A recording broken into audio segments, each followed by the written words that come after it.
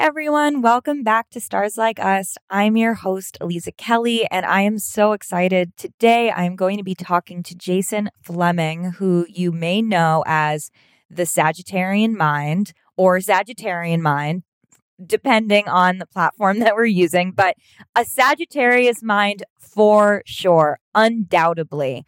Jason is a sun and rising in Sagittarius, a moon in Cancer. We love to see it. And one of the reasons that I was so excited to talk to Jason today and to bring Jason on Stars Like Us is because I'm a fangirl. I'm a huge fan of, really, basically everything that you're creating and sharing, especially on Instagram. I love your super educational posts. They're super digestible. The design is beautiful. They're simple. They're easy to read. For those who are not yet following the Sagittarian Mind, if you go on Instagram and check out the page, you're going to see tons and tons of really useful, really relatable information about the planets, the houses, the planets in the houses, the planets in the signs, great interpretations that can really enhance and infuse your interpretation of your own birth chart. And if you are interested in professional practice, can also help the way that you understand and interpret these placements in others' charts. So I'm really just a big fan of your work. I think that it is like a huge service to the astrology space, to be honest, because sometimes it's hard to find easy and digestible information about these planets, especially for beginners who are just getting started. So that's my big introduction and way of saying hello. Nice to meet you. Thank you for being here. I'm so excited to chat with you today. Oh, no, thank you for having me. I really appreciate it. And I think that probably that's why I do what I do, because, you look around and you see a lack of that, or you see a need for that. And so I figured that the best way to fill that space, instead of complaining about the lack of digestible content and everything, is to make something. So, I feel really comfortable in that space and doing that.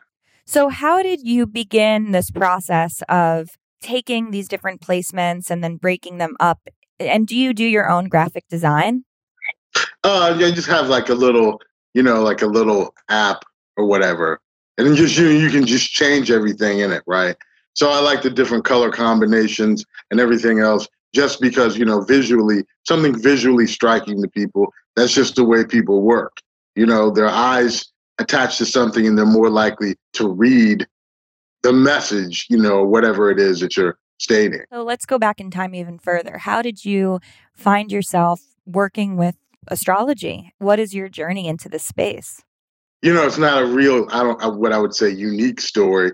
It's just in college, I remember, they're always trying to give credit cards away to college students. That's true. I remember I got a credit card, and so I happened to be reading something.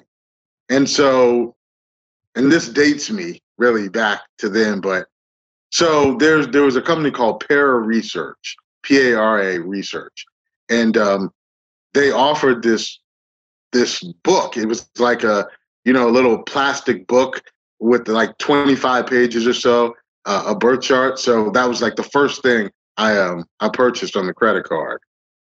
And so I got it in the mail. Like, I went to school in the 90s, right? In the mid to late 90s in college. So, you get the book, like it came FedEx or whatever, like 2 days later. And then I was reading that for like the next couple weeks, right? I was so enthralled with the information and everything. And I said, you know what? This would be really interesting to study. So how did it even come to be that out of all of the things that you purchased with your credit card, that you were struck and inspired to make that purchase? That's not what every college student does. Yeah, well, it's just, I've been dabbling in it, trying to get my hands on a few books about it. And I'm always interested in anything that really would be connected to personality development, etc. So I was into like the Myers-Briggs and those kind of things like that. And I felt like astrology was more intricate in the way that it presented things. So it was just something that I took to. After school, I was like, well, I probably need to get a real job, and this is nice, but it still wouldn't leave me alone after that. Even what I do, in terms of, I'm also in in recruiting and HR. And so I figured that it's like trading in one piece of paper for another, because all I would do all day is sit there and talk to people about their resume. And so I'm like, well, you just switch the resume for the birth chart, and basically you're doing the same thing. Oh, I love that. I've never really thought about the birth chart as a resume, but it is. I mean, that is another really great way of thinking about it. Yeah. So, I mean, and the conversations would be pretty similar. I still talk to people about why they don't like their job, right? As a recruiter, that's what I do all day. Talk to people about why they don't like their job, why they're trying to get a new job, how they're qualified to get their new job, or their educational background or whatever. And there's some parallels where astrology is concerned, because usually it's the angles in the birth chart why people come to you. Something about themselves, family, relationships, or vocation. For those who are listeners who are not sure what you're referring to when you say the angles in the birth chart, can you break that down for our listeners? There's 4 angular houses, what are called angular houses: the 1st, 4th, 7th, and the 10th. So the 1st is really about yourself and your identity development. And part of the 4th would be family concerns. And the 7th would be one-on-one relationships, intimate partners. And then the 10th would be our status in the world, or vocationally, what our aspirations are. And usually I cover all those in a session with people. So, it was just the fact that the 10th was the main thing in the recruiting. And so I said, you know what? I can use astrology to help people. Because in the beginning, I was just studying it, let's say, for my own personal development. And then I said, you know what? I think I can use my skills, interviewing skills and counseling skills and everything else. And I can, weave it all in here, and I can help people. So that's when I decided that I wanted to do it. And in whole sign, this would mean that you have Virgo as your 10th house, right? That is right. Yes. So that also checks out. Yep. Yeah, I like to describe the angles as sort of the architecture of the chart. I really see it as sort of like, it is the foundation, it is like the foundational beam and what supports the roof to the basement, horizontally and vertically, you have your cardinal cross that everything else is structured around. So between those spaces, we're figuring out how to transition, from self into family, or from family into, external perspective of partnership or other, and then from partnership or other into the 10th house of career and, how legacy and reputation and public image. How would you differentiate the 1st house from the 10th house? Because sometimes I think that can get people tripped up too. Well, I would say that the 1st house is more along the lines of everything that you would need. Let's say you had planets in the 1st house. I feel like that's everything that you need to be yourself in life. Those components need to be developed in order for you to feel like a fully integrated human being, just period.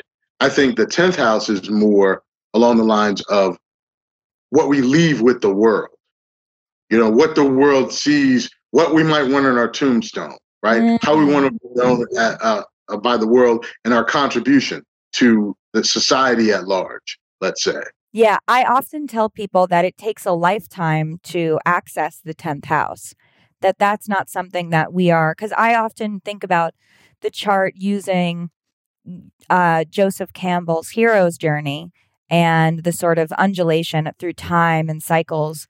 And if we apply that formula to it, the 10th house is kind of like it's the climax of the story arc. It is like when things really get resolved, which, if you are living a long life, isn't going to happen when you're necessarily in your 20s. Certainly not before your Saturn return, I would say. Right. I feel lucky now just to know that this is what I'm supposed to be doing, right? In my life, because, I have Uranus on the midheaven, right? So it's, it would be typical of a unconventional career path, right? To astrology. But, now I'm very certain that this is what I'm supposed to be doing in the world. And even at this age, I feel fortunate to have discovered it, back, I started practicing, like I said, 12 or 13 years ago. I feel like now it's just a matter of building on it. So when you are creating your content that you are sharing, which is, breaking down a lot of the different variables, almost algorithmically of, this planet, this sign, this house, what formula do you use personally in isolating and coming up with the impressions of that? Half-written articles that was supposed to be written. I mean, that was supposed to be posted on my blog. There's a tons of stuff that I have that's just I never published on my blog. Right? It's just notes and things that I had written or the ways that I had arranged things, and so I typically use those things. Just it's kind of like from the vault. Yeah, I love that. Yeah. I still have a whole lot more. I often find that I will send them to my clients as a way of, if I am working with them and they're at the end of the session, they're still like, I'm still not clear about my North Node or like, what does this mean? And I'm like, okay, well, I'll send you some resources after. The first thing that I'll do is I'll send them a picture from your Instagram page because you just have these very digestible, bite-sized pieces of information, these sort of like little kernels of wisdom, if you will, about the different placements. But something that I've noticed that you're doing, and now I'm not sure if this is just because of Instagram's own algorithms and how it's getting to me. Maybe these are things that you posted fucking 2 months ago and they're just for some reason on my timeline now. But suffice it to say, I'm noticing that you're also doing these beautiful posts, which is sort of like, don't forget your humanity, like don't let all of these placements trip you up so much that you're actually forgetting that you are a whole being, and all of this is included in that whole beingness of you. And I have been really like moved and struck by that because after last year, after 2020, and I'm sure that you noticed too that astrology became, the pandemic really propelled astrology forward with even more momentum, which was already building, because people were so, are so at a loss for understanding what's going on. So classic, looking to the stars for answers. But with that also came a lot of people who had that sort of, the desperation of like, I need, what does this mean? What does this mean? What am I fated? Am I cursed? Is this a good thing? Is this a bad thing? And I have found myself increasingly being like, back up, back up. Nothing is good or bad. Like this is your interpretation of this is going to inform your perception of how this is playing out. Don't forget the humanity of this. You have choice, you have agency, you have free will. And I'm curious as to what has sort of prompted you to also incorporate that into your work as well. And if you have noticed similar things in your profile or coming through your DMs. Yeah, I've that's been something that I feel like I've been saying that for a number of years. I tell people all the time, what's good today can be bad tomorrow and vice versa also. I think it's more about growth. And that's, the way I was introduced to astrology, the people that influenced me in the beginning, I think that they had that mindset. So I think that was something that was pretty much a natural fit for me and my own temperament, right? How can I take advantage of this chart? How can I live my purpose to the best of my ability? What are my strengths? What are some potential challenges? When are these cycles of growth going to take place, or cycles of crisis, et cetera? So I feel like that's been with me for a while. And about the humanity part, that's a really big part of what I would consider to be my philosophy, that number one, we're a whole person. So it's very difficult just to isolate. I only isolate things for the purposes because I have to do that, right? You can't, I don't have room. Right? Like let's say on Instagram, right? You have an allotted amount of space in what I'm typing and putting in there. So, I always want to make it clear to people that anything in your birth chart is always in relation to everything else, how it fits in there. And there's so many variables. People, I feel like they ask questions and think that you can just be like, yes, and that's the end of it. Right. I mean, and it's always a yes, but yes, and, or whatever. There's always an explanation. And that's what I really want people to understand. But you know what? I don't blame people for that, because I feel like the way people write about astrology sometimes, it can easily lead people to think that that's the way that it is, right? That there's a simple answer to everything, right? It's easy. People always say, hey, quick question. And the question is quick. Totally. It's never quick. But they think that the answer can be just as quick as the question, right? Or some people may not know how loaded the question is that they're asking, right? So, I try to do my best to educate on that, because, it's like, I don't know. I'm just trying to think of an example, right? Something that might appear obvious in the beginning, like someone with the Sun-Mars conjunction. And, they talk about this person's motivation and how passionate they are to get things done, and they're just hard driving. But then there's a square to Saturn, right? Or something like that, right? That might hold that up. And people don't hear about that, but that's definitely going to flavor or color that particular conjunction, right? But it's just these things that require explanation. Right. And then, like if it's a Sun-Mars conjunction in Aries or in Leo, that's going to look really different than if it's in Libra or Cancer, and then based on the house that it's in, and then also based on the age of the person, and then based on the circumstances of their life, like did they have the space to be able to feel passionately and to live vigorously? Or was that something that was stunted? That was something that was not, they didn't have the space or the platform or the ability to do something. Then that Sun-Mars conjunction can feel a lot like, digging your, being caught in the mud, stuck in the mud with a car, as opposed to, driving fast with your race car, So there's just like, there are so many details that make answering something like that absolutely impossible, And exactly to your point, I'm just nodding my head vigorously as you're speaking on this, because so often, I'll post something and someone will comment like, what does it mean to have Gemini in the 11th house? With Gemini moon in the 11th. And it's like, sure, I can say you are emotionally fulfilled through socializing on the internet. And like that might be true, but it also might not be true, because I don't know who that person is and I don't know what the rest of their chart is. We're making assumptions about things when we only have one tiny fraction of information that may not have any actual relevance or bearing on the rest of the chart. Absolutely. And I always tell that, I always tell people I'm talking from the standpoint of sitting across from someone or talking to a client about their life, right? I mean, I tell people all the time that as astrologers, we can be right and wrong at the same time. Totally. Beautiful. I love that. Hey, Venus in the 6th, you love small pets, right?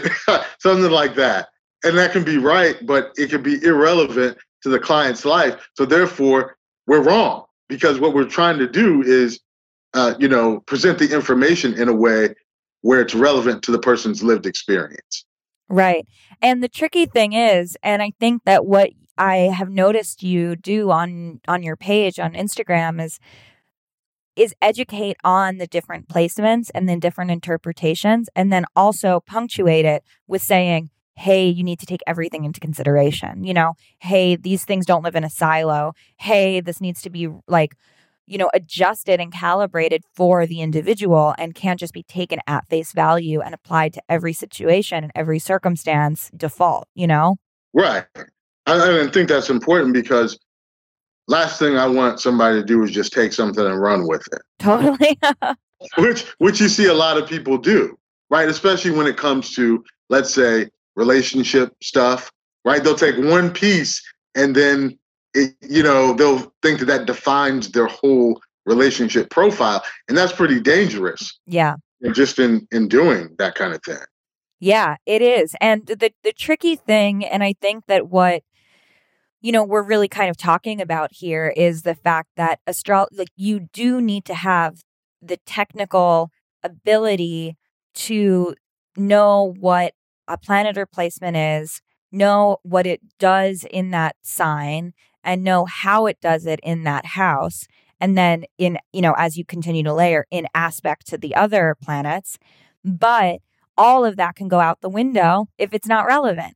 So there also needs to be the fluidity and the flexibility to adjust and to be informed by the chart and that person's experience as it relates to their life. Because if it's not, to your point, it's like, sure, we can talk about small animals in the sixth house. But if somebody is like, I'm allergic to pets, it's like, okay, great. Then it's fine. They come in telling you that they want to discuss their job and their marriage. And then you're like, you like small pets. Totally. I mean, it's it's one of those things that whenever I can, I try to convey to people, even like if I use myself as an example, right? People are like, Sagittarius, jovial, this, that, and the other, but there are other things in the chart that, I have a square from the moon to Pluto. I have a T-square with the sun, the moon, and Pluto, like all together. Those kinds of things that modify or intensify, or, but all they see is, Sagittarius, optimistic, jovial, the traveler. I'm not saying that's not true, but I'm just saying that there's other dimensions that are added to that as well. Even, just having a Cancer moon. Totally. But I think I'm optimistic about, look, I just said that, and then I said I'm optimistic. I'm starting the sentence with saying, but I am optimistic about people's ability to grasp this kind of thing, right? I think it's moving more so in that direction, I would hope. And maybe it's just because I feel like every time that I have a chance to say something about it, I always am. Even with clients, right, who I might meet on Instagram or Twitter, initially they'll think the same thing, but then we'll get into the session and they'll be like, okay, now I see what you meant, right? On Instagram about how you couldn't just answer this question like that. When I take them through the chart, even sometimes, I have my sessions broken down in half an hour, 75 minutes, and 2 hours, right? So sometimes I've had people say, well, how can you possibly talk 2 hours about a birth chart, right? But then they'll get the session and then they'll see that that's definitely a possibility to be able to do that, because it's just so much stuff. You've got to talk about the chart itself, what's going on now, right? And what's forecasting in regard to the future, everything, because the current transits are also in the picture when it comes to the meaning of your chart. Right. The current transits are going to show you where you are in that journey of your chart actualizing. And different transits, somebody could come in for a birth chart reading, and if they have Pluto on one of their angles, it's like kind of hold everything, like you're going through some sort of a cataclysmic transformation that's been going on for a couple of years. What are we transforming? And then to go back to your point, it's like, then, sure, Venus in Cancer in the sixth house was like, yes, you like pets, but like if you have Pluto fucking going through across your ascendant or on your midheaven, like there's more pressing things to talk about here. I don't know what I would have said to someone who, my sun and ascendant make a conjunction. They're at almost 29 degrees, and my moon in Cancer is at 0. Oh, wow.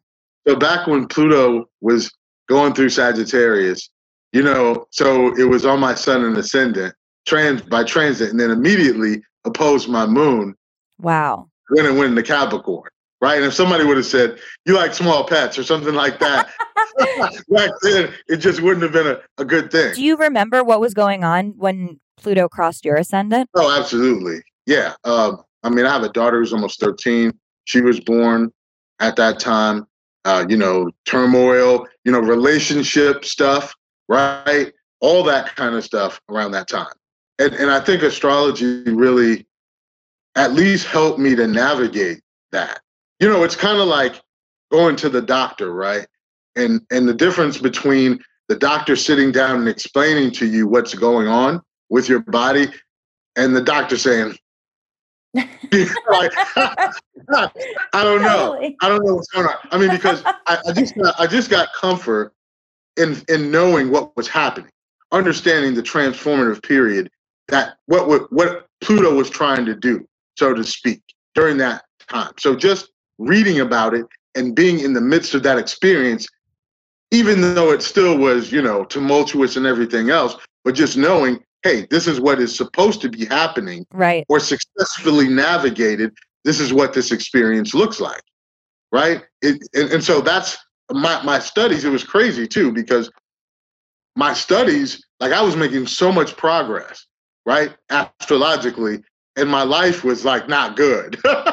Like, my relationship, everything like that was, on the rocks, a lot of turmoil there. But my progress astrologically in learning, I was just absorbing things, crazily, during that time. Yeah, I'm 12 degrees Capricorn rising. So I've had Pluto cross my ascendant too.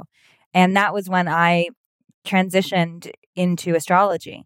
And so it really, for me, was a 1-to-1. And when I see Pluto, so this would be if you have one of your angular placements, so your ascendant, your IC, your MC, or your DC in a cardinal sign, but specifically in Capricorn, for the past since 2008, Pluto will either have been or is coming up, if you're at the latest degrees of it, to cross that space, which is really going to, for those listeners, like differentiate a before and after period. It's a really long transitional time, but there's distinctly a before Pluto crossed this angular placement to after Pluto crossed. And it's, as consulting astrologers, if we see someone going through that in someone's chart, it's like, sure, they might be in a relationship, or they might be trying to figure out what their right job is. They might be unhappy. They might just be generally like feeling lost and confused. And that would check out, it would check out that they are questioning everything in their life in the same way. I mean, I would say even with a little bit more chutzpah than even Saturn return in some ways, because Saturn return, like, those aren't unfamiliar narratives. Pluto can literally bring you into spaces that you never believed or dreamed possible. So it's like, if you're working with a client who has something cataclysmic like that happening in their chart, you're not really interested in the minutia of your Mercury's in Virgo, like what does that look like? Which is hard. And I think that listeners should know that that's really a very delicate dance for us as astrologers and consulting astrologers, because we know that when someone is booking a session with us, they have certain expectations for what they're going to get out of it. And we want to honor that, and we want to have them have a full and enriched experience. But oftentimes it's not going to look like us just going down a list like as if we're fucking cafe astrology here, Ring around the rosy. Right. This is your sun. This is your moon. This is your rising. I mean, it just doesn't go like that. I mean, I can even tell you that probably out of every 10 clients that I have, probably 8 have something in the late degree cardinal sign. Like literally, like every week, 27 degree Venus in Cancer, right? 27 degree Venus in Capricorn. I mean, it's just because Pluto is hitting all of those cardinal points, right? Or what I noticed is Uranus is crossing a lot of people's descendants. Yes. The Taurus settings in the 7th, Uranus is there. Hey, my first question is like, hey, so are you in a relationship? how's that going? And then just silence. Just silence. Right. And then they're going to be like, but is that my Venus in Scorpio? Is that my Venus in Leo? And you're like, no.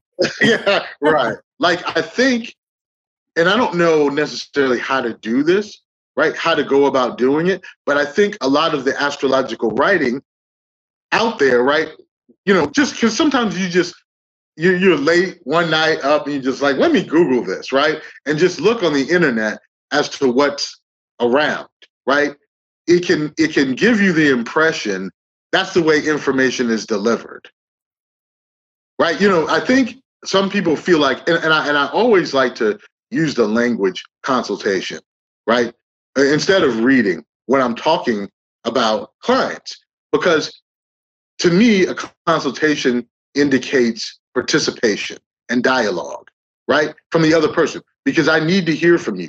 I need to hear how you experience these things in your chart. A reading to me indicates that you listen and I talk, right?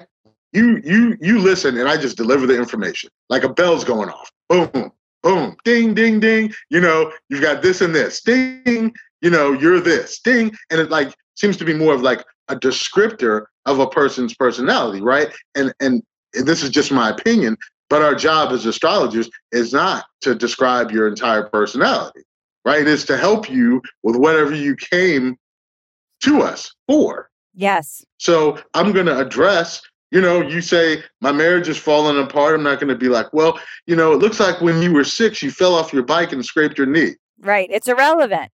I try to make such a point to prepare people for what a session is going to actually look like. It's very hands-on, and it's a dialogue, it's a conversation, and we have to throw everything out on the table in order for us to understand what the chart is doing, which means I'm asking a lot of questions. And I don't have a lot of spaces now where somebody who is totally unfamiliar with my work is booking a session with me.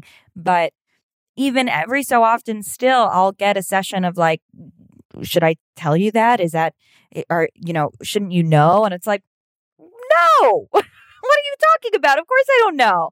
I have no idea what, these placements actually are doing in your life. I know what they technically mean, but how they relate to your experience, I don't know. I can sort of direct us into this area and say, I'm seeing a lot of stuff on your IC. I'm wondering if you're starting to have deeper recognition of where you came from, of the, with the childhood experience you had, if that's informing your future. But I don't know. Like, we have to work together in order for us to be able to understand how the birth chart comes to life. We need the client because there's so many variations.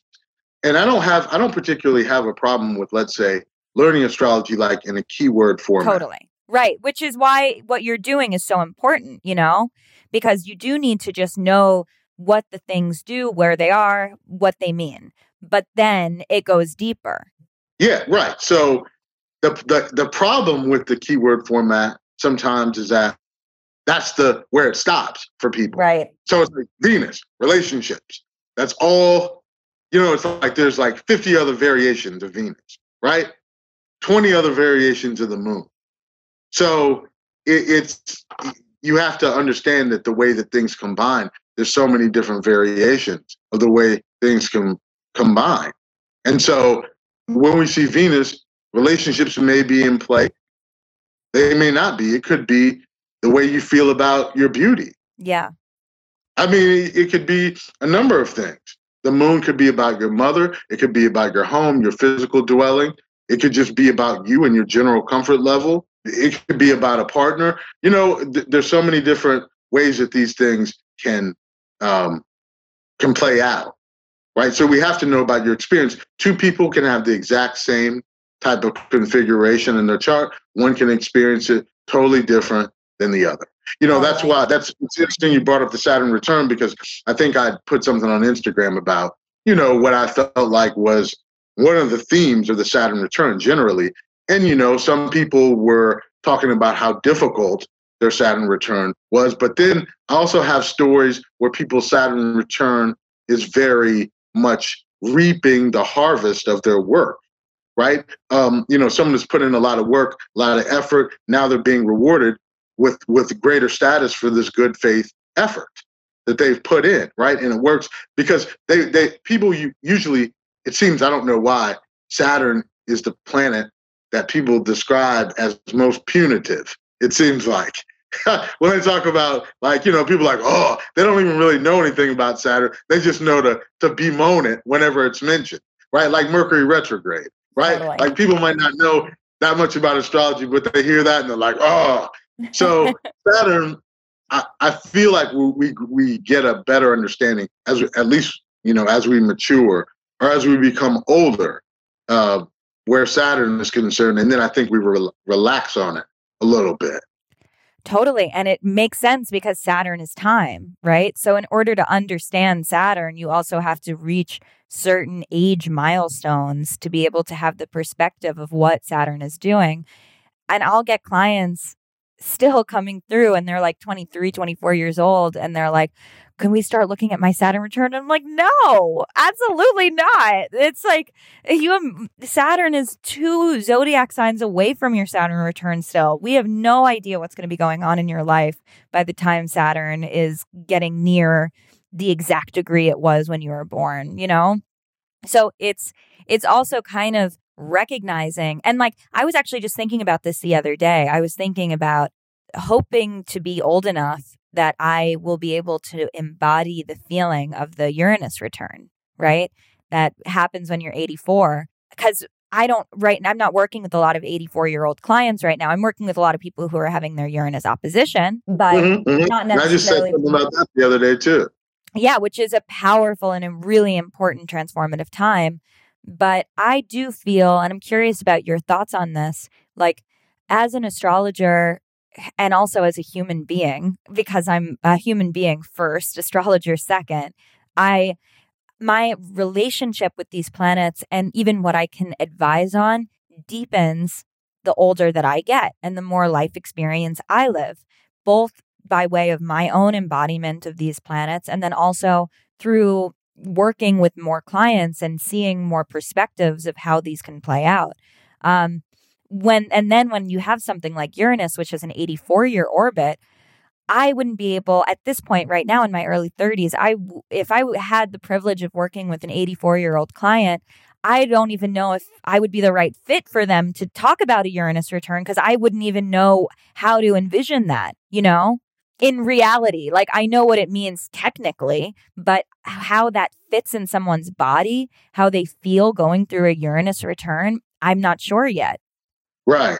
Yeah. And I mean, I think in those things, we might look at celebrity figures or something that are having that. I believe like Quincy Jones had that, right? And he was all in GQ and he was talking about a whole bunch of stuff, right? And he really didn't care. That's the impression that I got, right? He was kind of like letting it all fly, right?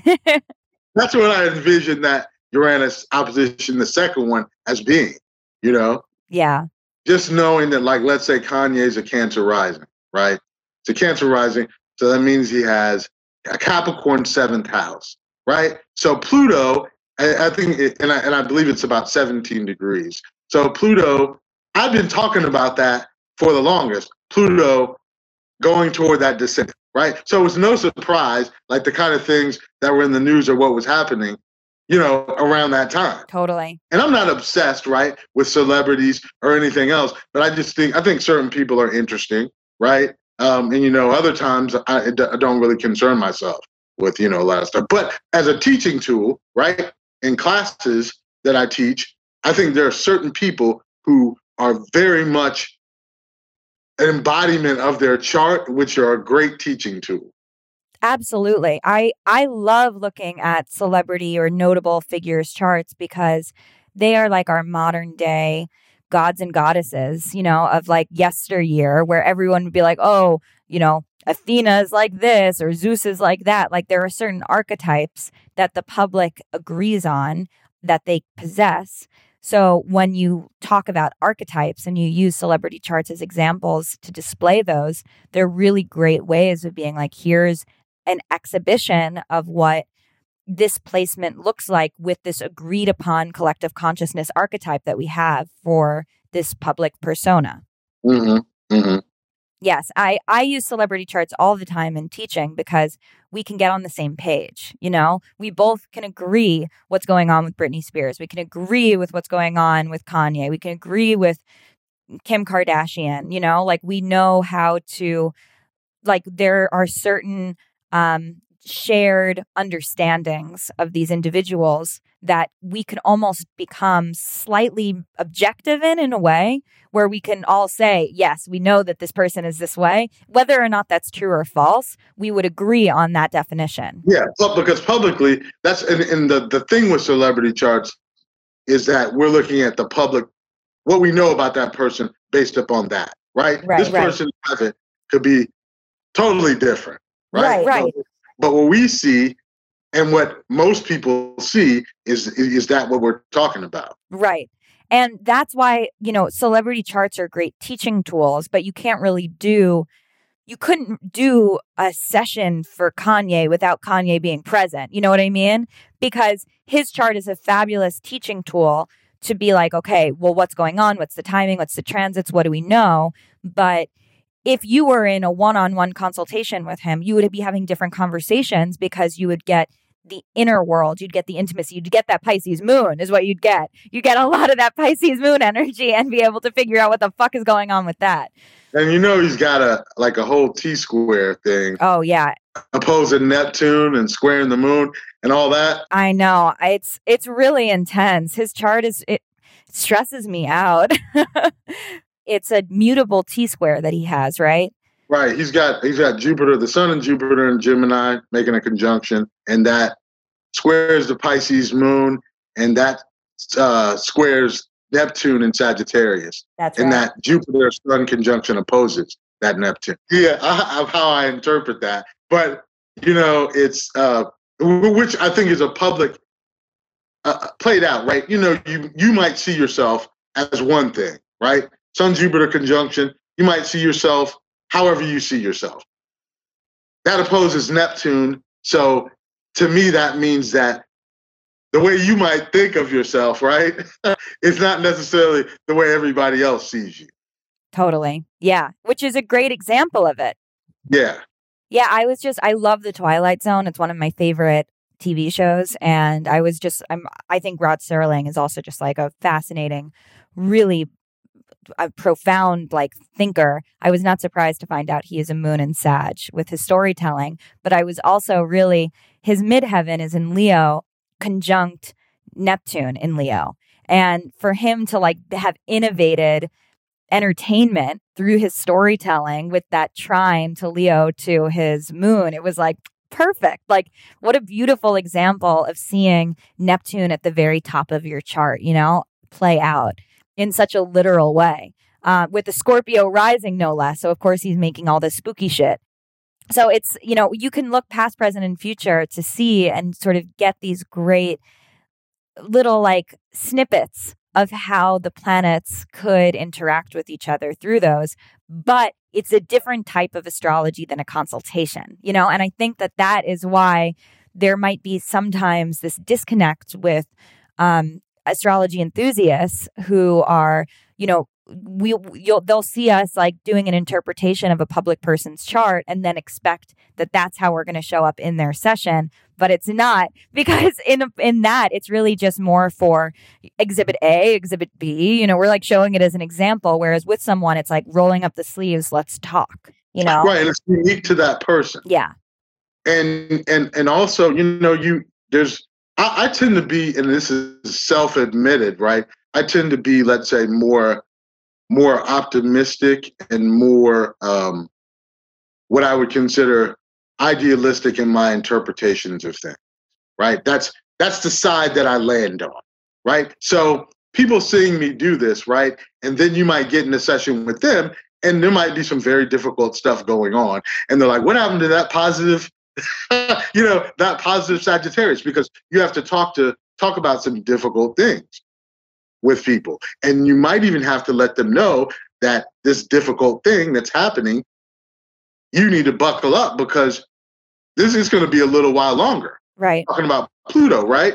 I mean, Pluto can make a few passes over whatever it's touching, right? So you might be hurting now, and then you have to say, well, listen, we're going to have to, help you through this because this is going to be lasting a while. Right. This is a multi-year process. Yeah. And when they're in pain, they want to know, first thing they want to know is when it's going to be over, when it's going to stop. Right. And so even sometimes, when astrology in the public is presented in a trivial fashion, let's say, a person might not necessarily understand like the depth of conversation that happens in a consultation, right? I mean, people might think it's going to be a little bit lighter, and sometimes it is, but sometimes it's not, right? You might be working through very difficult material, but I mean, I think that's to the person's benefit because they get a chance to address that part of themselves that they may have been waiting to do that, or really needing to do that. Right, right. And I think that, the chart is going to, and the transits are going to really speak for themselves. Like if you have I mean, I wouldn't say that someone isn't going to reach out to me if they're just having a bunch of fifth house transits. They're just not. They're vibing. Like it's very unlikely that somebody is going to be seeking help when their life is fine, and when they feel like they're in flow and that they're making, they're creating and that they're inspired and, people are seeing their work and validating them and recognizing their talents. Like you're not like, I really need to talk to an astrologer. It's when you're in some sort of crisis of some capacity. And then there's obviously a spectrum of crisis, ranging from, sort of existential to like serious, like I need help. In which case, in those cases, it's like, well, you probably don't need an astrologer. You probably need a lawyer, or you need a therapist or you need a doctor, So it's like when you're on that spectrum of I need help, an astrologer can help only to a certain extent. And then it's like out of our jurisdiction, but there is this sweet spot, which, is for me really my favorite thing to do, which is seeing, okay, we have these traumas that are coming up again that are cyclical. And now we can use the chart to go back in time and start to understand why the cycle keeps happening. And now we have the agency and the choice to start to shift how we want to react to the cycle happening. And it's not that you're going to ever get rid of this cycle, but you can start to break the pattern. Right, right. And I don't know, I mean, and some astrologers I've talked to, but for me, in the last year, I've been busier ever than I have in my entire career. Yeah. As an astrologer. I'll say that. This started like basically with the pandemic. Around the Super Bowl last year, right, is when I got really busy. And I'm still busy now. I mean, it's like straight through that time, right? I mean, it was getting in the way of my other job. Yeah, sure. Literally, it's still very busy. So that tells you, I guess, where we are, where the world is. I'm glad you mentioned that because I think that that's something that, because we've all been so busy, we haven't even really had a chance to catch our breath and say, like, most of us didn't have the infrastructure to be able to scale so fast and so rapidly for the onslaught of people's unexpected passion and interest and need for astrology. I know I didn't. Like, I have been working and building my career for several years, which, I noticed and I attributed Trump's 2016 win to a shift in people taking to astrology, because that was so unexpected and so weird for so many people, even though it was so obvious for so fucking many astrologers, like another Sagittarius moon. Yeah. Yeah. I mean, I'm so grateful to not hear his voice in my head all the time, but suffice it to say, last year, like already what we were kind of calibrating for with like, okay, the politics in the United States have shifted radically, between 2015 and 2016. And now in 2020, we have a pandemic, which nobody was anticipating, even though, again, astrologers were like, Saturn Pluto is not playing around. Like, buckle up, because 2020 astrology is the weirdest astrology, like, on record, Right. But yeah, I mean, I think I've talked to a lot of astrologers who have been feel very fortunate and very grateful to have been able to continue to work through last year, but also are really, have not been able to take care of themselves at all because of how much pressure. My schedule, the way I do it is not the way to do it. I realize that someone else can manage that better than I could myself, right? That's like Saturn wisdom and knowing your limitations, right? But then I realized I was talking to my assistant the other day, and I was like, you know what? I talk to you more than anybody. Like, I don't have regular conversations with people. I'm either recruiting, talking to you about employment, or doing a consultation, talking to you about astrology. But as far as Jason, the person, right, just having everyday normal conversations, it's limited. Yeah. Like I need to take care of myself, or I need to do something, right, for my personal life. Like even like looking at my own chart, right? You forget as astrologers, right? We still have to look at our own stuff, or we still have to have a fresh set of eyes to look at it. Absolutely. You're so busy telling everybody else about this stuff that we don't even, really get into our stuff like that. And I think we need to do that, periodically.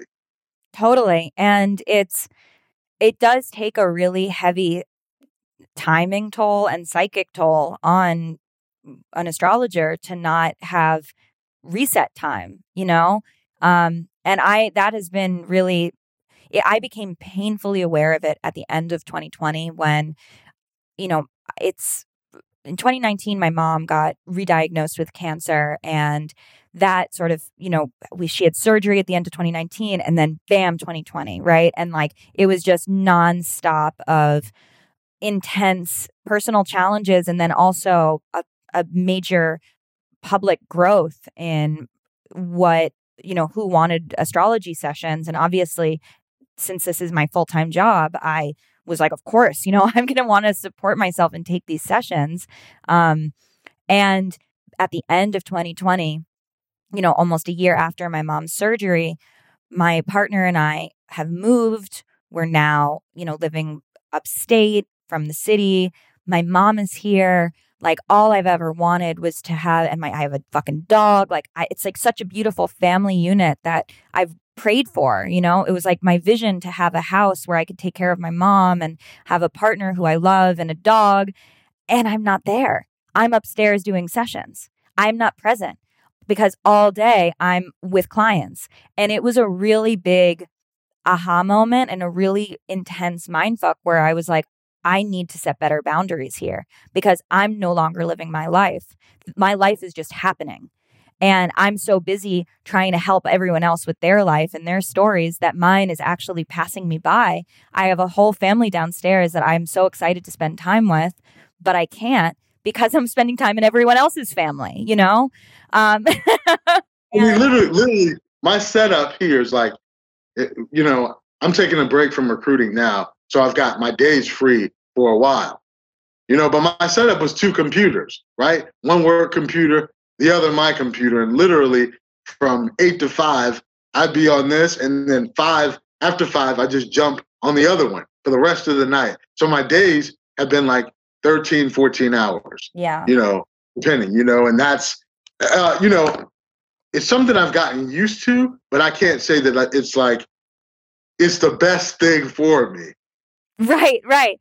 I mean, and also like us astrologers are wired as, well, we want to help and we're also storytellers and we're also creatives. Like, I know that I'm not like, I'm, a big thinking person, which means that I need a lot of space to be able to think and process and sort of like ruminate on things. I can't like automate my skills, like they can't be automated. They aren't built to Amazon themselves. But when the demand looks like fucking Prime, you snap to it and you start to figure out how to treat yourself like Amazon Prime, only to discover like you can't really do that. You can't do that with clients and you can't do that with yourself in a sustainable way. We just have to find ways. I think that's a good topic, self-care for astrologers. Yeah. Even what inspires me, right, to write and to do those things comes from other places when I'm doing would be considered the most mundane thing, right? And I'll hear a song and I'll be like, you know what? I need to write an article about X, Y, and Z. Totally. Right? That's just how it works for me, right? I'll watch a movie and I'll see something in it and I'll be like, I need to correlate that to this in this article. I mean, you know, my brain, I have Mercury and Neptune, Mercury, Venus, Neptune in a triple conjunction together, right? So when I hear some music, when I see a movie, you know, something like that, that's what flips for me, right? Yes, I'm the exact same way. And like, I get my inspiration not from astrology. I get my information from the world, and then I apply astrology to it because that's what is the most fun thing to do. But if you're only in astrology, you start to, you know, you don't have reference points. It's irrelevant. It becomes just this weird theoretical ivory tower technical practice that doesn't actually apply.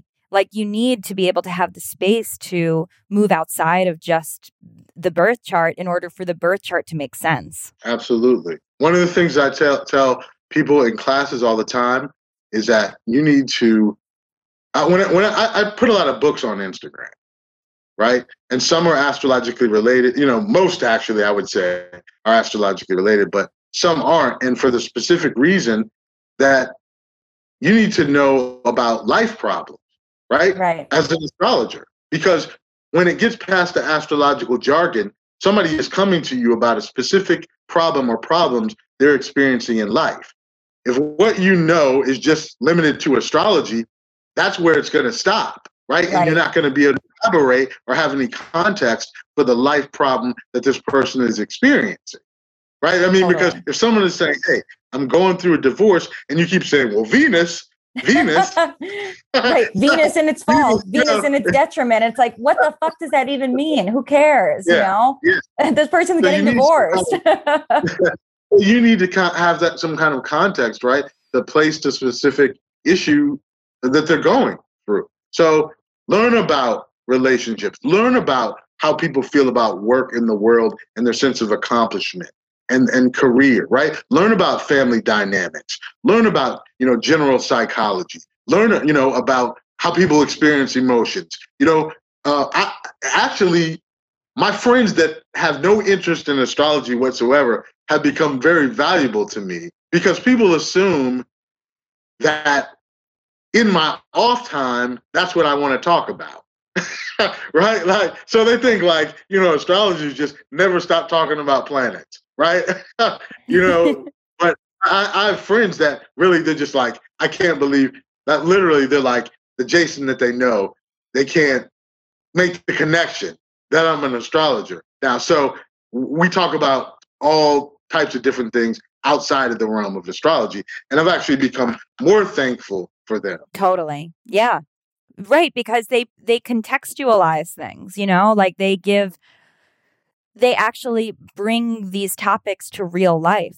And this is the same way that, you know, as soon as we can start finding, this is when keywords and archetypes become helpful, right? But instead of just relying on the keywords and archetypes that some dude 2,000 years ago constructed, it's like, find your own, you know, find them in 2021, find them in your own life. And this is why I think celebrity charts are important. You know, this is why stepping outside of just the academic aspect of astrology matters, is because we need to keep this alive. And if we're going to keep it alive, it can't be just this, like, we're only restricted to what people said 2,000 years ago. Like, yes, that was relevant to their life, perhaps, but it's not necessarily relevant to ours.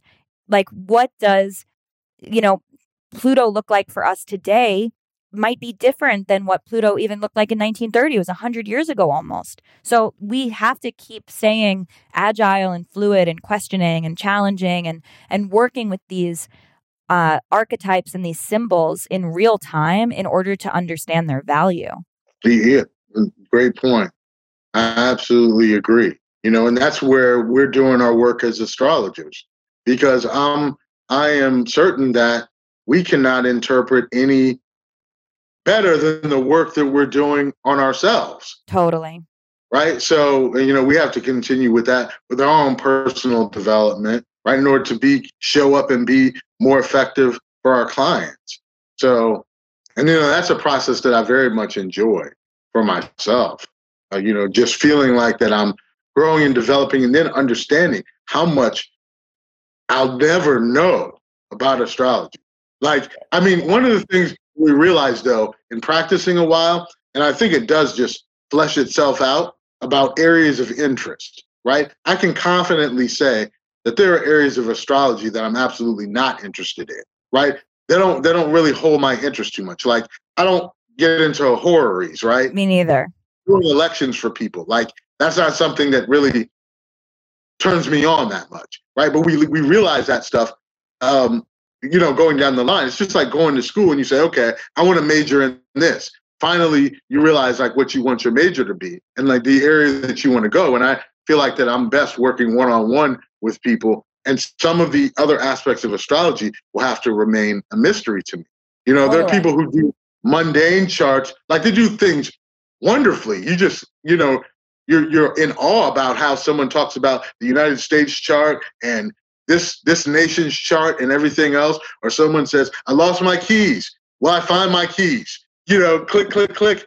No, I mean, that stuff is amazing to me. But, in assessing my own strengths, I don't necessarily believe that they're in that direction. So you learn to work in the direction of what you feel like your strengths are. Totally. Yeah. And it's interesting because I have the same, those are the two things that I also don't feel very passionately about. I don't feel passionately about horary, and I don't feel passionate about electional astrology because I would much rather do a thing whenever you fucking want. Then let's see what happened after by looking at the transits. I like to learn through what actually existed and like how something looks and how that lit up the chart, and then be like, aha, yes, interesting, 5th house or, 6th house or whatever it was that made it happen or didn't make it happen, as opposed to trying to calibrate things ahead of time, because I personally feel like you lose the learning of it. If you don't have the reflection, then you can't see how your chart specifically works or doesn't work. So that's what I have found. But I also admire people who do Hellenistic astrology, ancient astrology, and I think that they're so incredible. Listen, I tried, right? In the, like, I've got all the materials, everything else, and it is a labor of love, that kind of thing. Yeah. You can't help but to not admire it. Totally. Really and truly. Well, Jason, this has been absolutely lovely. Per what I had suspected, I could talk to you for hours. This is what happens when two fire signs get together. But where can we find you, Jason? I have a blog, sagmind.wordpress, right? That's the blog. And usually, I'm Sagittarian Mind on Twitter, and I'm the Sagittarian Mind on Instagram. So those are the different places that usually for the articles, you can find them at the blog. You can find them at the blog, and for the, the snippets and the content, Twitter and Instagram. Love it. Thank you so much. This has been so lovely. Thank you so much. I appreciate you having me on. It's been great talking to you.